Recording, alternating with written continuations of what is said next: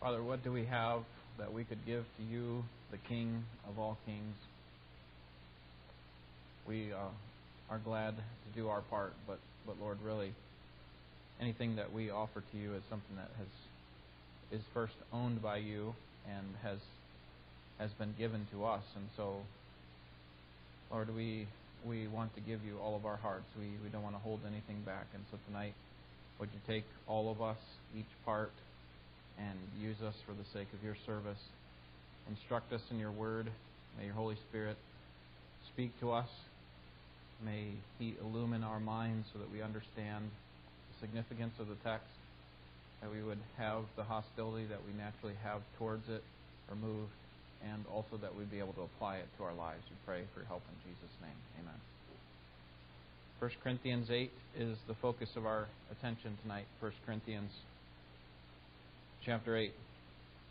Suppose that it became a regular practice in every restaurant that before your burger was brought to the table, it was sacrificed to an idol.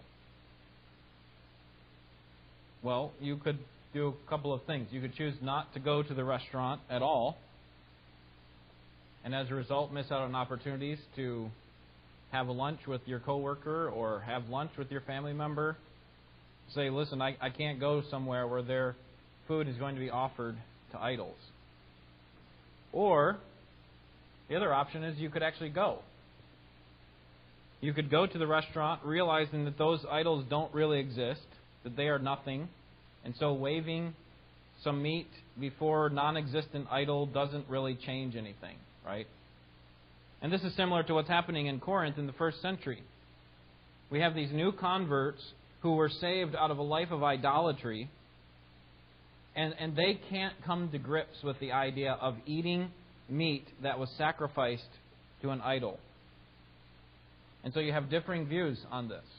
Some Christians are fine with it, saying there's no problem, this is not a sin for me to eat meat sacrificed to an idol. And the others, these new converts, are saying, well, actually, yes, it is. It's a huge problem because I was saved out of that, and I associate idol worship with eating that food because that's what we did. And so the question is, how does a person begin to deal with this issue when you have Christians on opposite sides of a debatable issue? Some think that eating meat doesn't change anything. Idols are nothing. Others think that this is sin. So how do we deal with that? Okay, we don't have that specific issue going on. But what about some other debatable issue in our day? How do we deal with it when we have Christians on either side of the debate? Well, let me ask you a question. If you had to sum up the Christian life in one word, what would it be? Love. What was it? Christ. Is that what you said? Grace. Sorry. Grace. Okay. Lots of answers here that would work. But what Paul's going to say is, well, let's take a step back now, okay? Because I think what Paul's going to be driving at is love. But let's take a step back into the Old Testament. Take all 613 commands. How would we sum them up? How do we sum up the Old Testament laws? Well, there's two ways you can do it. What is it?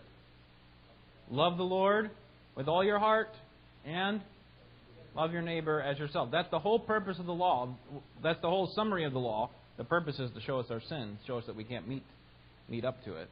But that was the whole purpose of it. And this is what the gospel does to a person. Okay, even though we're not under the law, it teaches us how to love God and to love others. It transforms a sinner into a person who still sins, but he loves God and he loves others. Because loving God and loving others doesn't come naturally. By nature, we are selfish and self-consumed. So, when we have to deal with issues where we are intersecting our lives with a non-Christian culture, then how do we handle this situation? How do we handle, I'm going to argue, non-moral issues? How do we handle a non-moral issue when I'm alone? Can I participate in a non-moral, debatable issue when I'm alone? How about when I'm in the presence of another brother in Christ? This is what chapters 8 through 10 are all about. Paul begins a new chapter here regarding a question that the Corinthians have about eating meat sacrificed to idols. And he says the first place that we need to start, before we get into the topic and what you ought to do with regard to the meat, the first thing that you need to know is you have a responsibility to love one another. Let's see if we can see this in the text. Would you follow along as I read? Chapter 8. This is the Word of God.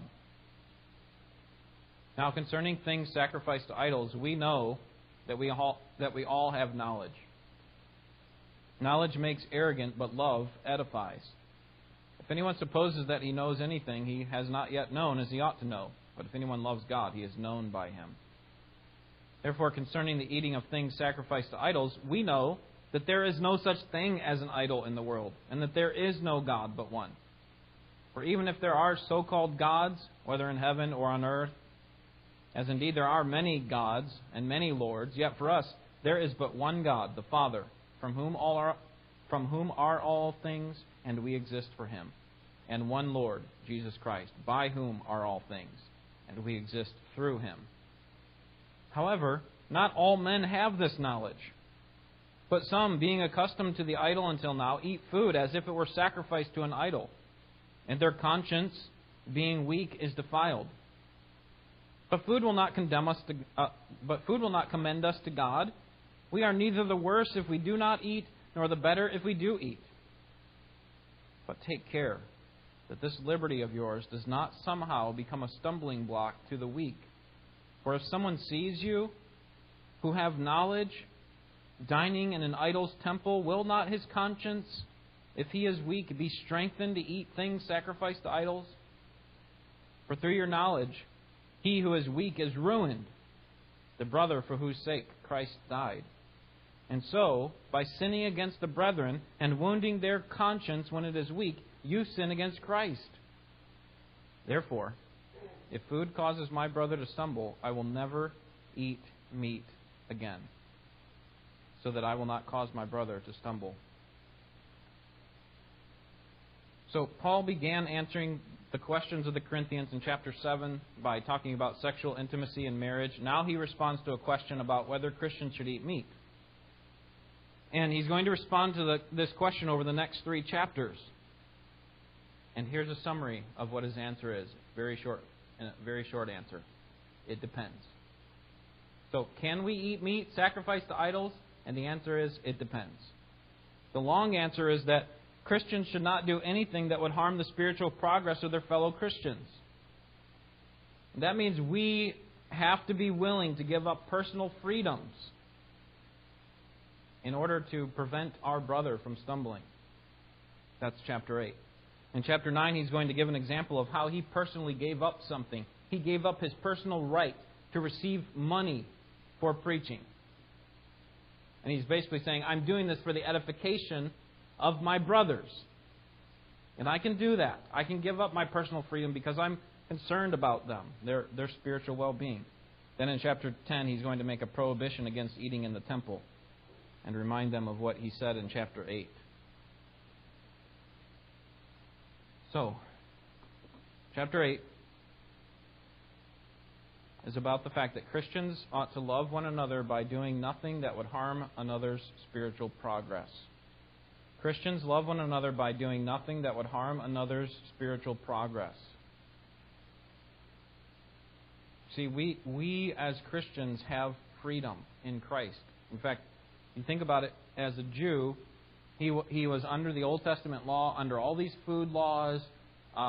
He had to observe all these festivals and days. But then when Jesus came, He released him from all that tyranny, we could say, the tyranny of the law. And so a Jew was free from all those things. But the problem for us is that we can misuse our freedom. And if we misuse our freedom and cause destruction on our brother, then we have failed. We have not sought to love our brother.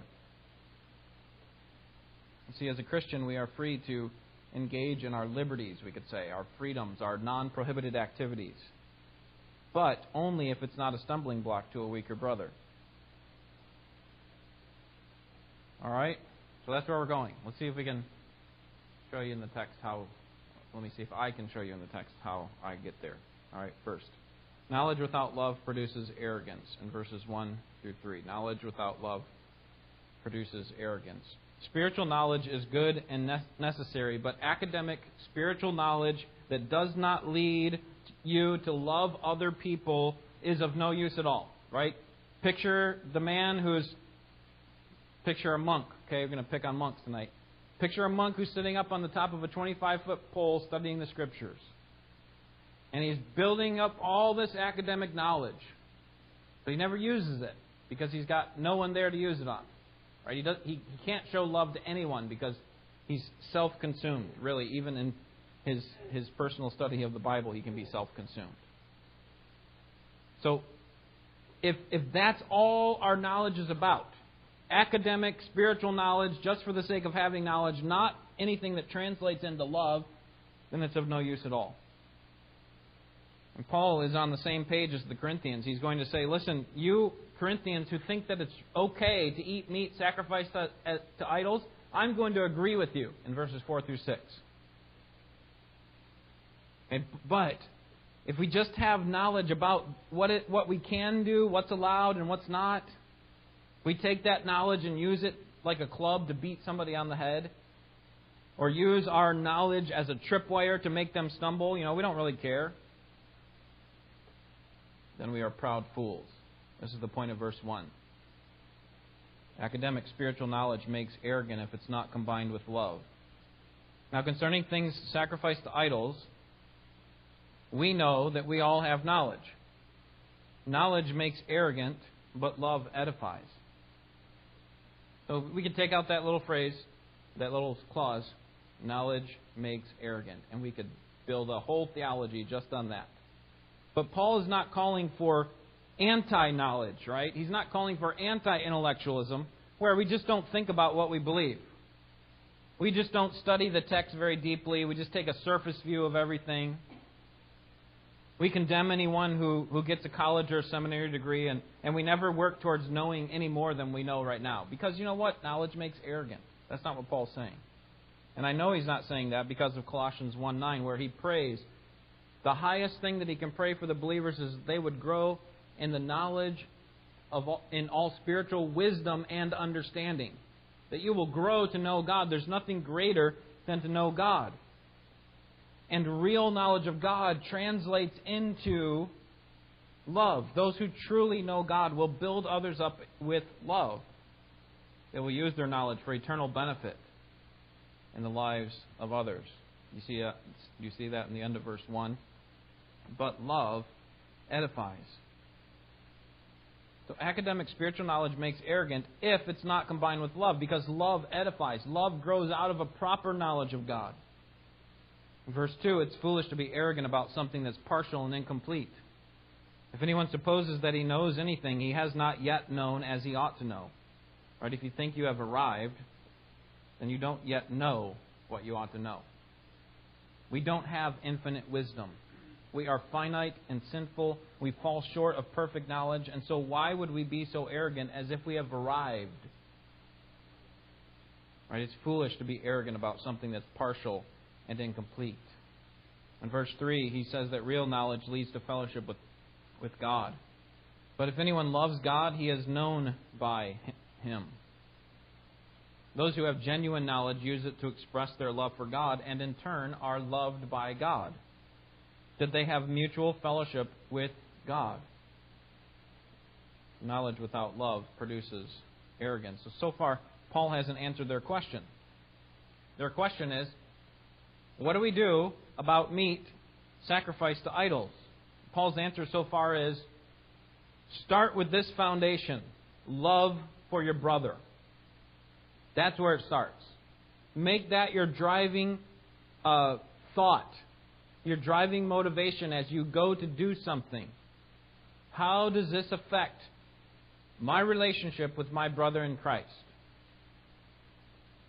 Now, in verses 4 through 6, he's going to give an example of knowledge. He's going to say, here's where we can have knowledge about food sacrificed to idols. I'm going to show you that I agree with you in that it's okay to eat it. But in verses 7 through 13, he's going to say, but if we take what we know is true, it's okay to eat meat sacrificed to idols, and we do it without concern for our brother, then we have no love. We've actually caused damage. We've actually scandalized the gospel. So in verses 4 through 6, we have an example of knowledge. And what he's saying here is that there's nothing inherently sinful about eating meat. There's nothing inherently sinful about eating meat. Any amens for that one? Okay. Amen. Nothing inherently sinful about eating meat, even if it's sacrificed to an idol. He's going to show how knowledge and love are connected to their question. See, Paul agrees with the Corinthians who think that it's okay to eat meat sacrificed to idols. Look at verse 4. Therefore, concerning the eating of things sacrificed to idols, we know that there is no such thing as an idol.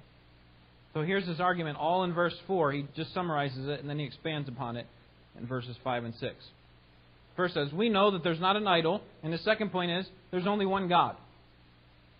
So he's going to categorize the two kinds of people. Those who have a strong conscience, and those who have a weak conscience. Those who have a strong conscience know that there's no such thing as an idol.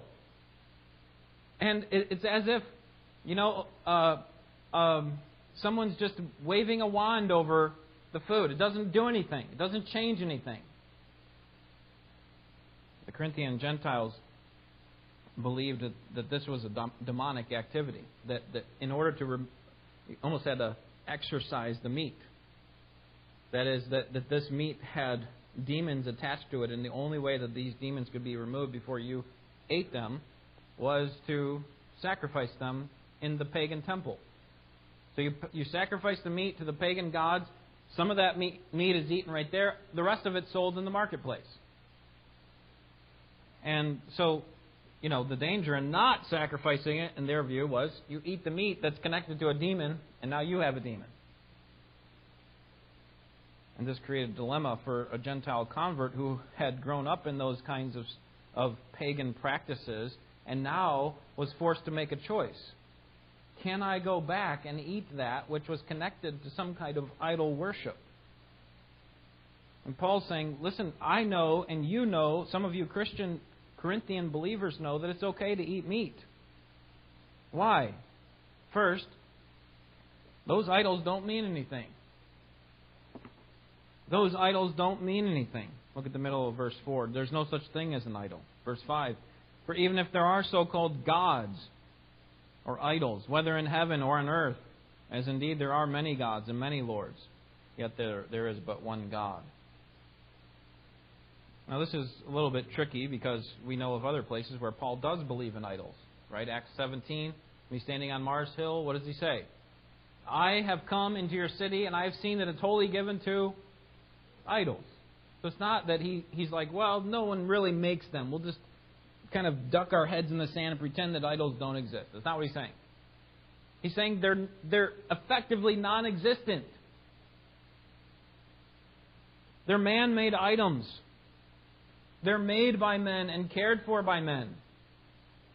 Paul and I had the opportunity to, not the apostle, in Brazil to see idols in their infant stage. That some of the idols were being brought in. We went to a Buddhist temple to see what it was like. And some of these idols were being brought in. And some were covered in order to protect them from the elements. Others were in pieces. And it reminds me of Isaiah 40. There are two favorite stories in the Bible that show the silliness or the folly of idols. One is the story of Dagon. And the other is Isaiah 40, where you have the man who grabs a log and he chops it up into pieces. One of the pieces he uses to make an idol, and the other pieces he uses for what? For firewood. He needs to warm up his dinner. And it shows the silliness of the same piece of wood is used both to help the man and to make this idol. It's nothing. Here's what Isaiah 41:29 says. All of them are false. Their works are worthless. Their molten images are wind and emptiness. That's what Paul means. He's not saying that there's, when I look at them or I put my hand through them, there's nothing there. He's not saying that. No, they do exist, but in the big scheme of things, they're nothing. They're nothings. There's nothing behind them. They're made by men. They're cared for by men. They fall over and have to be picked back up. They have their feet broken off and so on. And they have to be fixed. These idols don't mean anything. Second reason that it's okay to eat meat sacrificed to idols is that there's only one God. It really goes with the first reason. There's only one God. You see this at the end of verse 4. There is no God but one. And then verse 6. Yet for us there is but one God, the Father, from whom are all things, and we exist for Him. This is probably brings the readers to mind the Shema, the very first thing that a Jewish boy would learn, Jewish girl would learn. Deuteronomy 6, chapter 6, verse 4. Hear, O Israel, the Lord our God, the Lord is one. Right? And so he says, there is no God. Verse 4, there is no God but one. Verse 6, there is but one God. And He is the Father. Notice that He's the source of all things. In verse 6, from whom are all things. But He's also the goal of all things. We exist for Him. So everything comes from Him, and everything is ultimately going to be consummated in Him. And this one God, in the next line of verse 6, has revealed Himself in the person of Christ. One Lord, Jesus Christ. And notice how He is described. He is also described as one by whom are all things. Does that sound familiar? That's how we described the Father earlier in the verse. So Jesus is God. He is the Creator. By Christ, by the Father, are all things. And then notice how it changes the preposition there at the end of verse 5. Instead of we exist for Him, notice we exist through Him. So Jesus is the agent of our existence. So in short, the Corinthians who thought it was okay to eat meat, they were right. And Paul's saying, you have knowledge, and there's nothing inherently sinful about eating meat, even if it's offered to an idol, because idols are nothing, and there's only one God. But what happens when a person takes his knowledge, and I would suggest even a correct knowledge, a correct understanding, and uses it carelessly or without compassion? What happens? And so that's why he responds here in verses 7 through 13. Here's an example of knowledge without love. And his point is that eating meat with no regard for my brother is scandalous. Eating meat with no regard for my brother is scandalous. Because here's the reality. The reality is that not everyone has the same liberty that you have. Now, they may have it, they just don't know they have it. Notice the first word in verse 7. However, Paul has been pointing out that many Christians rightly see that idols are nothing, and that's true, and that there is only one God, but not all Christians have that knowledge, or at least they're not able to apply it to their situation. Right? If you quizzed them and said, how many gods are there? He said, well, there's only one God. You would get that right. Do idols really exist? You might not get that one right. I'm not sure. But the point is, he doesn't know how to apply it to his eating because he's been doing it his whole life connected to idol worship and thinking, how can this be any different when I'm a Christian? Should I not give this up? Paul says, however, see, some people don't see it the same way as you. Some Christians see the act of eating meat as sin. Notice the next part of verse 7. But some, being accustomed to the idol until now, right? They've had a history with this idol. They eat food as if it were sacrificed to an idol. In other words, as if the idol actually existed and it did something to the food. And their conscience, being weak, is defiled. So talking about, he comes to Christ, he associates eating meat with idol worship, and if he eats that same meat after coming to Christ, then because his conscience is weak, it's been trained to think wrongly that it's sin. And so if he does if he defies his conscience, even if his conscience is misinformed about a debatable issue. Okay, he has freedom in this area. He should see this, but he doesn't. So his conscience is telling him, no, don't eat it. And he does it anyway. What is that for him? To him, I was going to quote Romans 16 here, but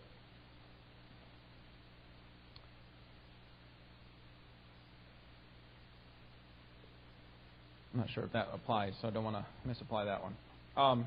So let me just continue then. So for him, it's sin to defy his conscience.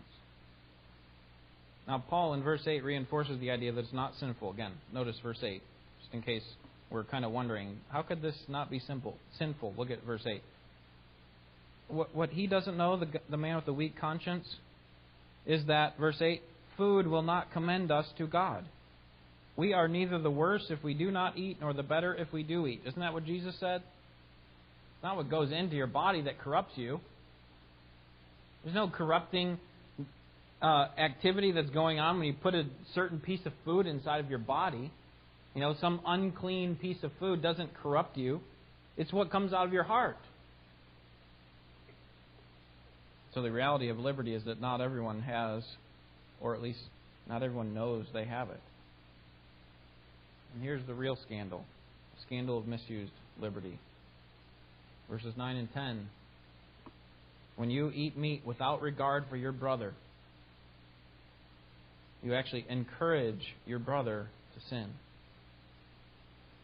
Paul's saying, you strong Christians, you have your liberty to eat meat. You have your knowledge about what is okay.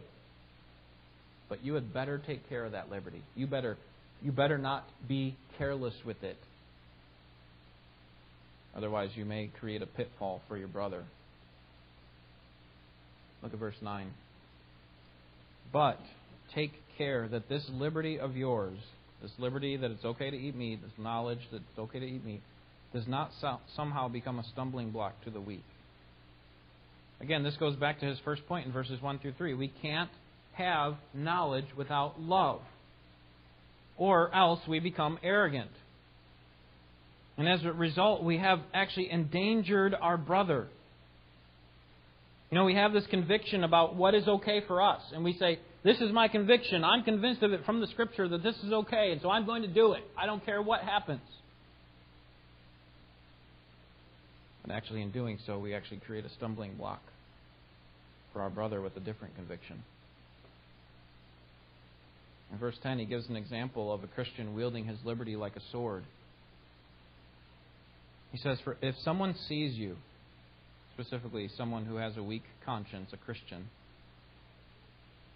someone sees you who have knowledge, and like, wait, he knows, he's been around, he knows what's okay with God, and he sees you dining in an idol's temple, will not his conscience, if he is weak, be strengthened to eat things sacrificed to idols? So you go to a pagan temple restaurant, and your brother, your Christian brother with a weak conscience sees you. You know what's going to happen? He's going to be encouraged to stumble. He's going to be encouraged to eat that meat even though his conscience doesn't allow him to. He is actually emboldened to sin against his conscience. And why? Look at verse 10. Because he saw you. If someone sees you who have knowledge, he saw you who who had this great knowledge. And notice what it did to him. It strengthened him. See that at the end of verse 10? It strengthened him to eat things sacrificed to idols.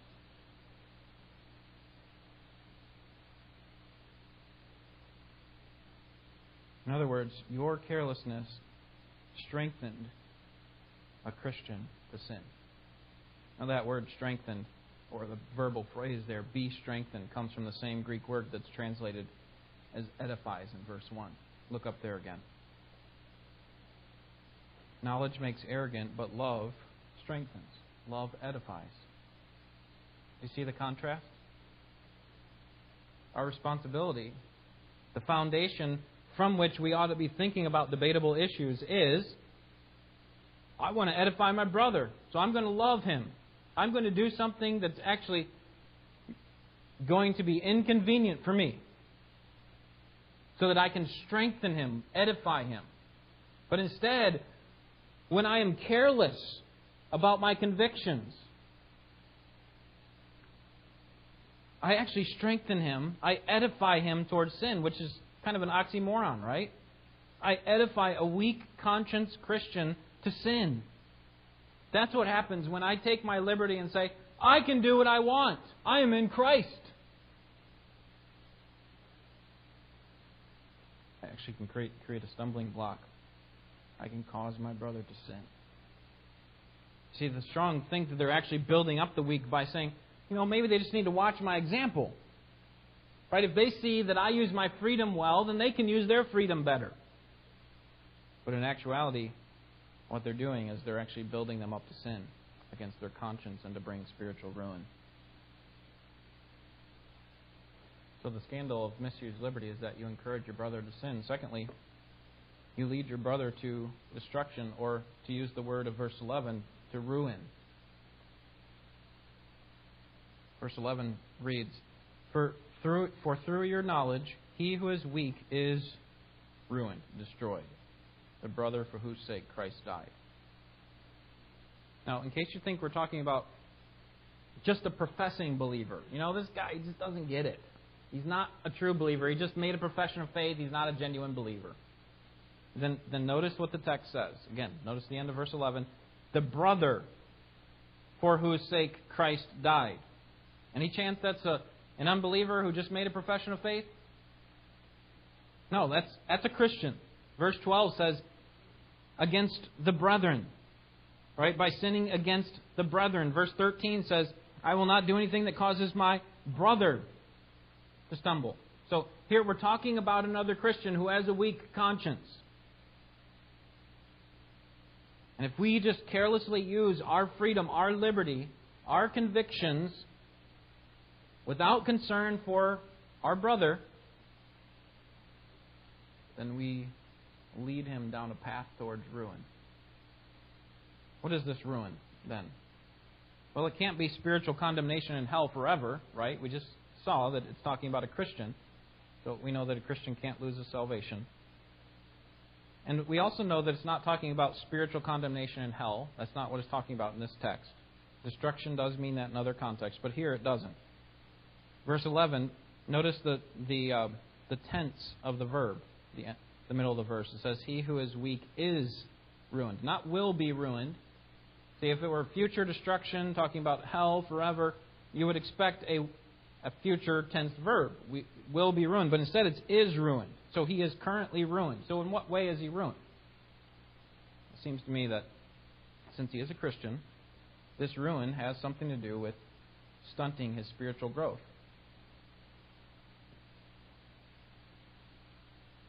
Have you ever had a spiritual setback from which it was hard to recover? Have you ever fallen into the trap of sin and it took months or years to get out? Would you wish that in anyone? See, to use our liberty carelessly is to set a trap out for our unsuspecting brother who's just kind of walking along through life going, doesn't seem like it's that big of a deal, right? My wiser, stronger conscienced brother thinks it's okay, so I do too. And guess where he's going to step? Into ruin. He's going to stunt his spiritual growth, cause damage to himself spiritually, and be set back.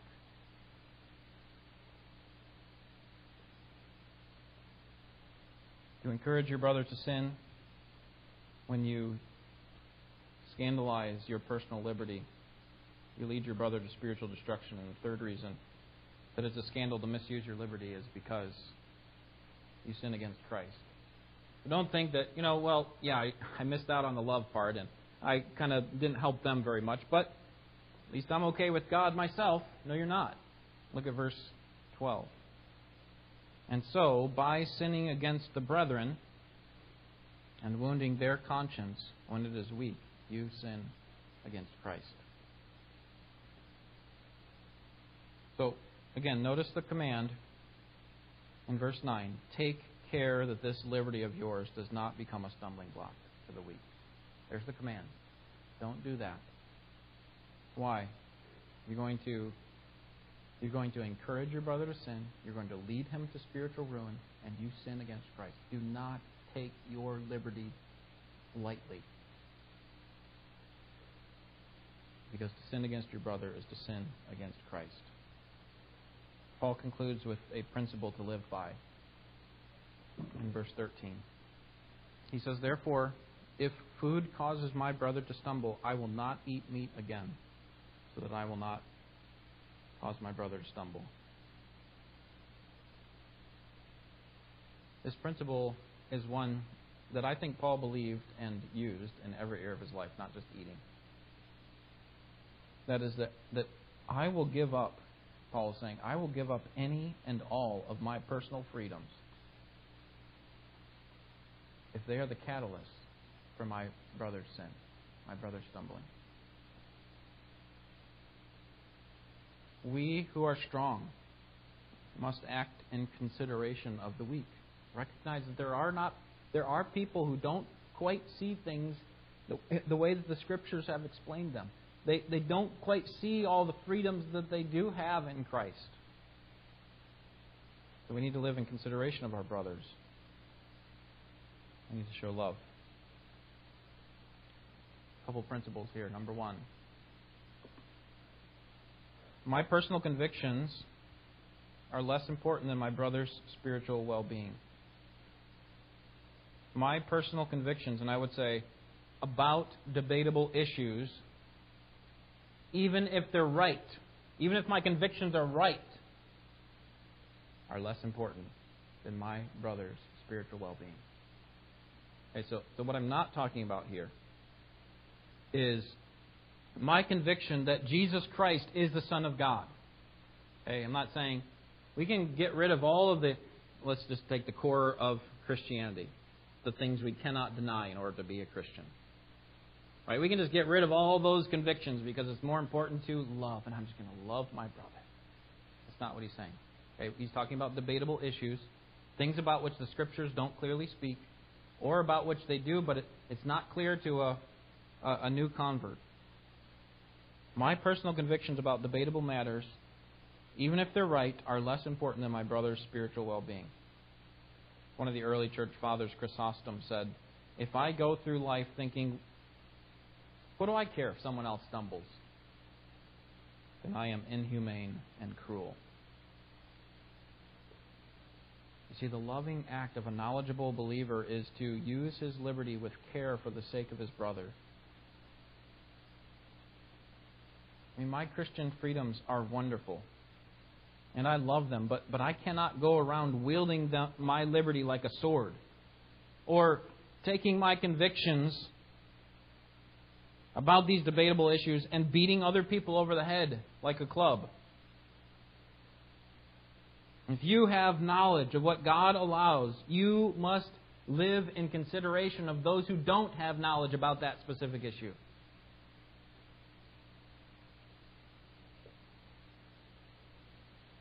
The point that Paul's making here, that we need to have knowledge, but it's not as important as love. He's not teaching us to be like Tim Taylor from the old TV sitcom. What was it? Home Improvement. When his wife would ask him about something, I have no what? I have no opinion. Okay, Paul's not teaching us to be like an inner tube on a lazy river that just goes wherever the river flows. I guess we can just be a convictionless blob. Just float on through life. It doesn't matter what we think about debatable issues. We won't even study them. No, Ephesians 5:10 says to find out what is pleasing to the Lord. It's something that we ought to be searching in the Scriptures. But just because we have a freedom, but just because we can do something, doesn't mean we should. You might look at this and think, well, what kind of freedom is that? That doesn't sound like freedom at all. I have a freedom that I can't even use. It sounds like a shackle to me. Right? Because now I have to be concerned about my weak conscienced brother. So I can't even use the freedom that I have. My answer to you would be yes. But isn't that what love is? Where we give up our personal rights in order to please another person, in order for the well-being, the benefit of another person. We seek their interests over ourselves. And if we seek their interests over ourselves, it assumes that we have to give something up that we otherwise could have had, right? That's love.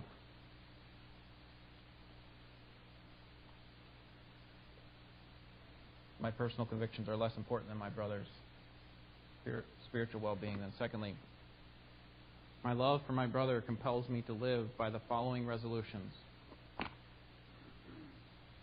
Number one, I resolve to do nothing that would cause my brother to sin. Is that consistent with what Paul said here today?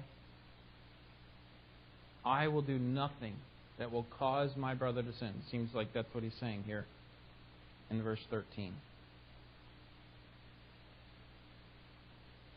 So here's a commitment that we ought to have ourselves, a resolution.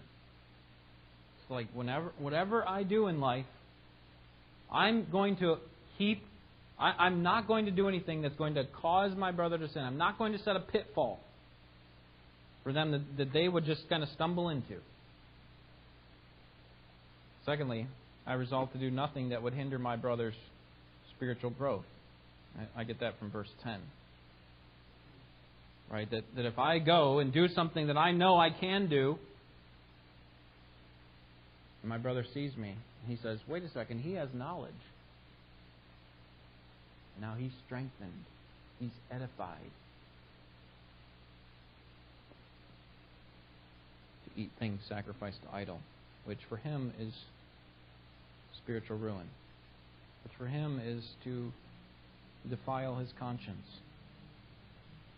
As verse 12 calls it, it wounds his conscience.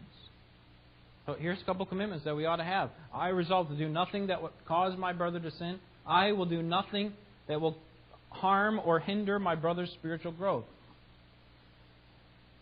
And here's the hard one. Verse 3. It's not Bible.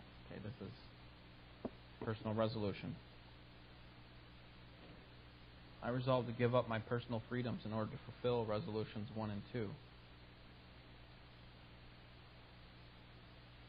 So if 1 and 2 are important, if my love for my brother is expressed in keeping him from sin based on the activities that I engage in, and keeping him from being hindered in his spiritual growth, then I am willing to give up, number 3, my personal freedoms, so that both of those things don't happen to him.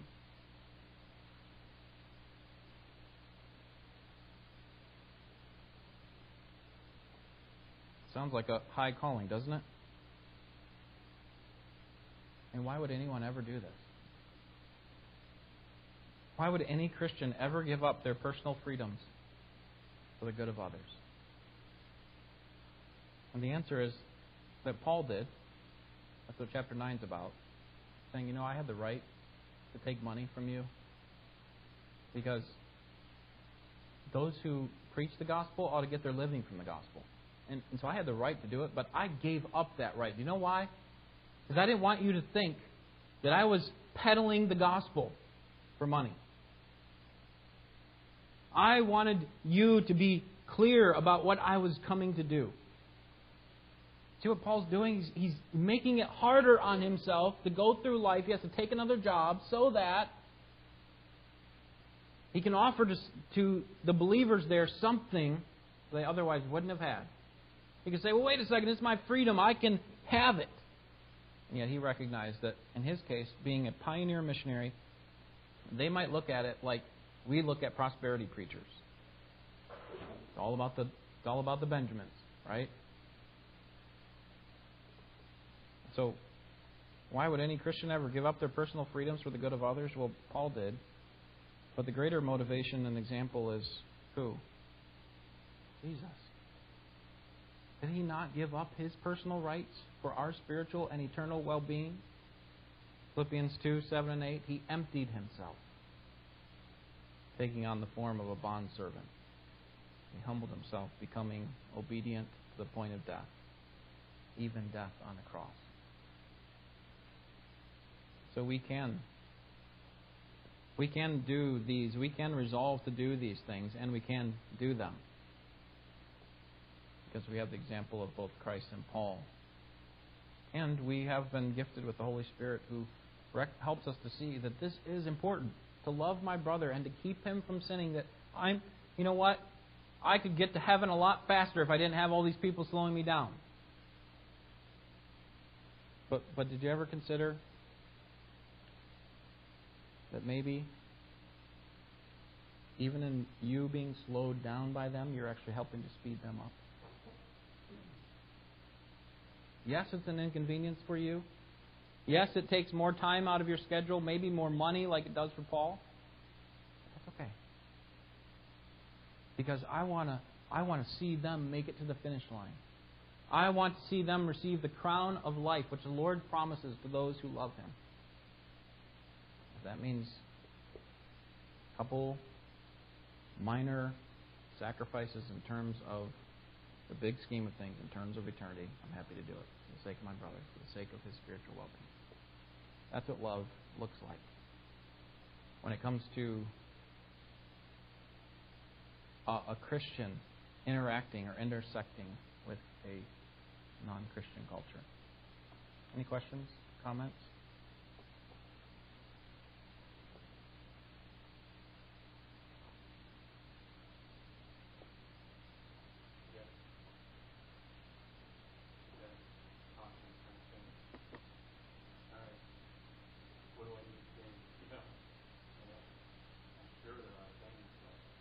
Yeah. You really have to be aware of everybody else around you. Really,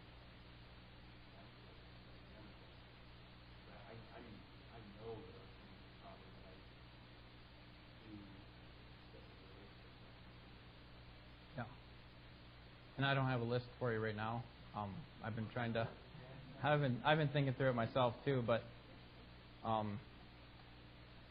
my pastor, about 5 or 10 years, well, more than 5 years ago I've been here, but 10 or 15 years ago probably, was preaching through these kinds of things. It's Romans 14 and 15, and we were just dying for him to give us an example. Please give us something. What is this? And he never did. And not that he hadn't thought of any himself, but I don't know the reason why. Maybe I need to talk to him, but that's a difficult one because even the way that I introduced this material, it sounded like what we're doing is wrong here. Eating meat sacrificed to idols. We would never go to a restaurant like that. Paul's saying, no, it's actually okay because those are nothing. But it could be wrong for someone else. So you can't. It doesn't seem to make sense. Something's either, we like the black and white. It's either right or wrong. And you're saying that something's right for one person and wrong for another person? Yeah. We all have different consciences. We all come from different backgrounds. Someone who, I don't want to use that example. Maybe if I think about it, get back to it in chapter 10. Jared.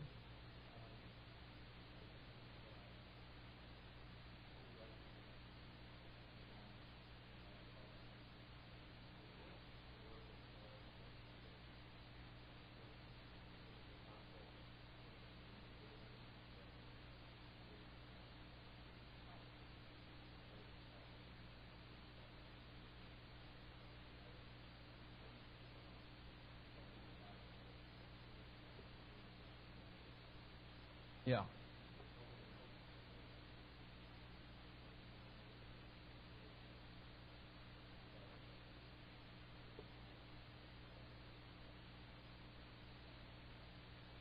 Yeah. Good. Melissa?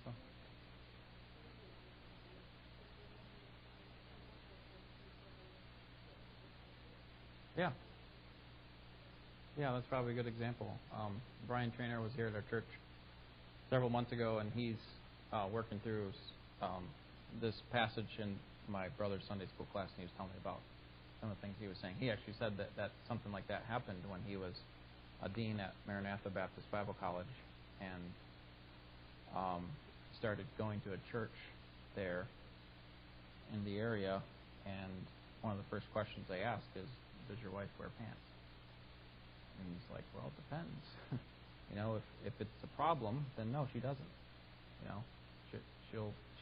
She's going to do it at our house, and we get together with our family and stuff like that. But if it causes someone else to stumble, then that's probably a good example. That's one I was thinking of as well, and because there are some associations that people have had with wearing pants, and I mean it was only 45 years ago that it was very much frowned upon for a woman to wear pants, a Christian woman to wear pants in church, at least the kind of churches that I've been at. So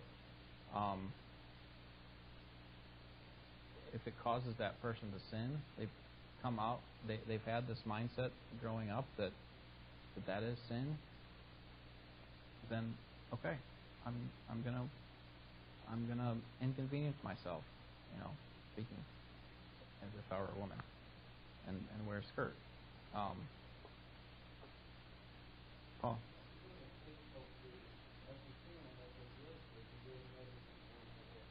Yeah.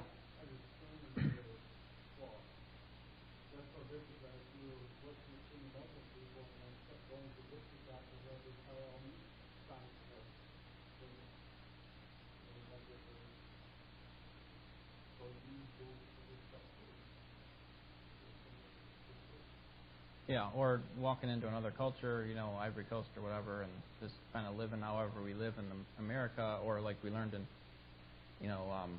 Brazil, this symbol's not a good one in Brazil.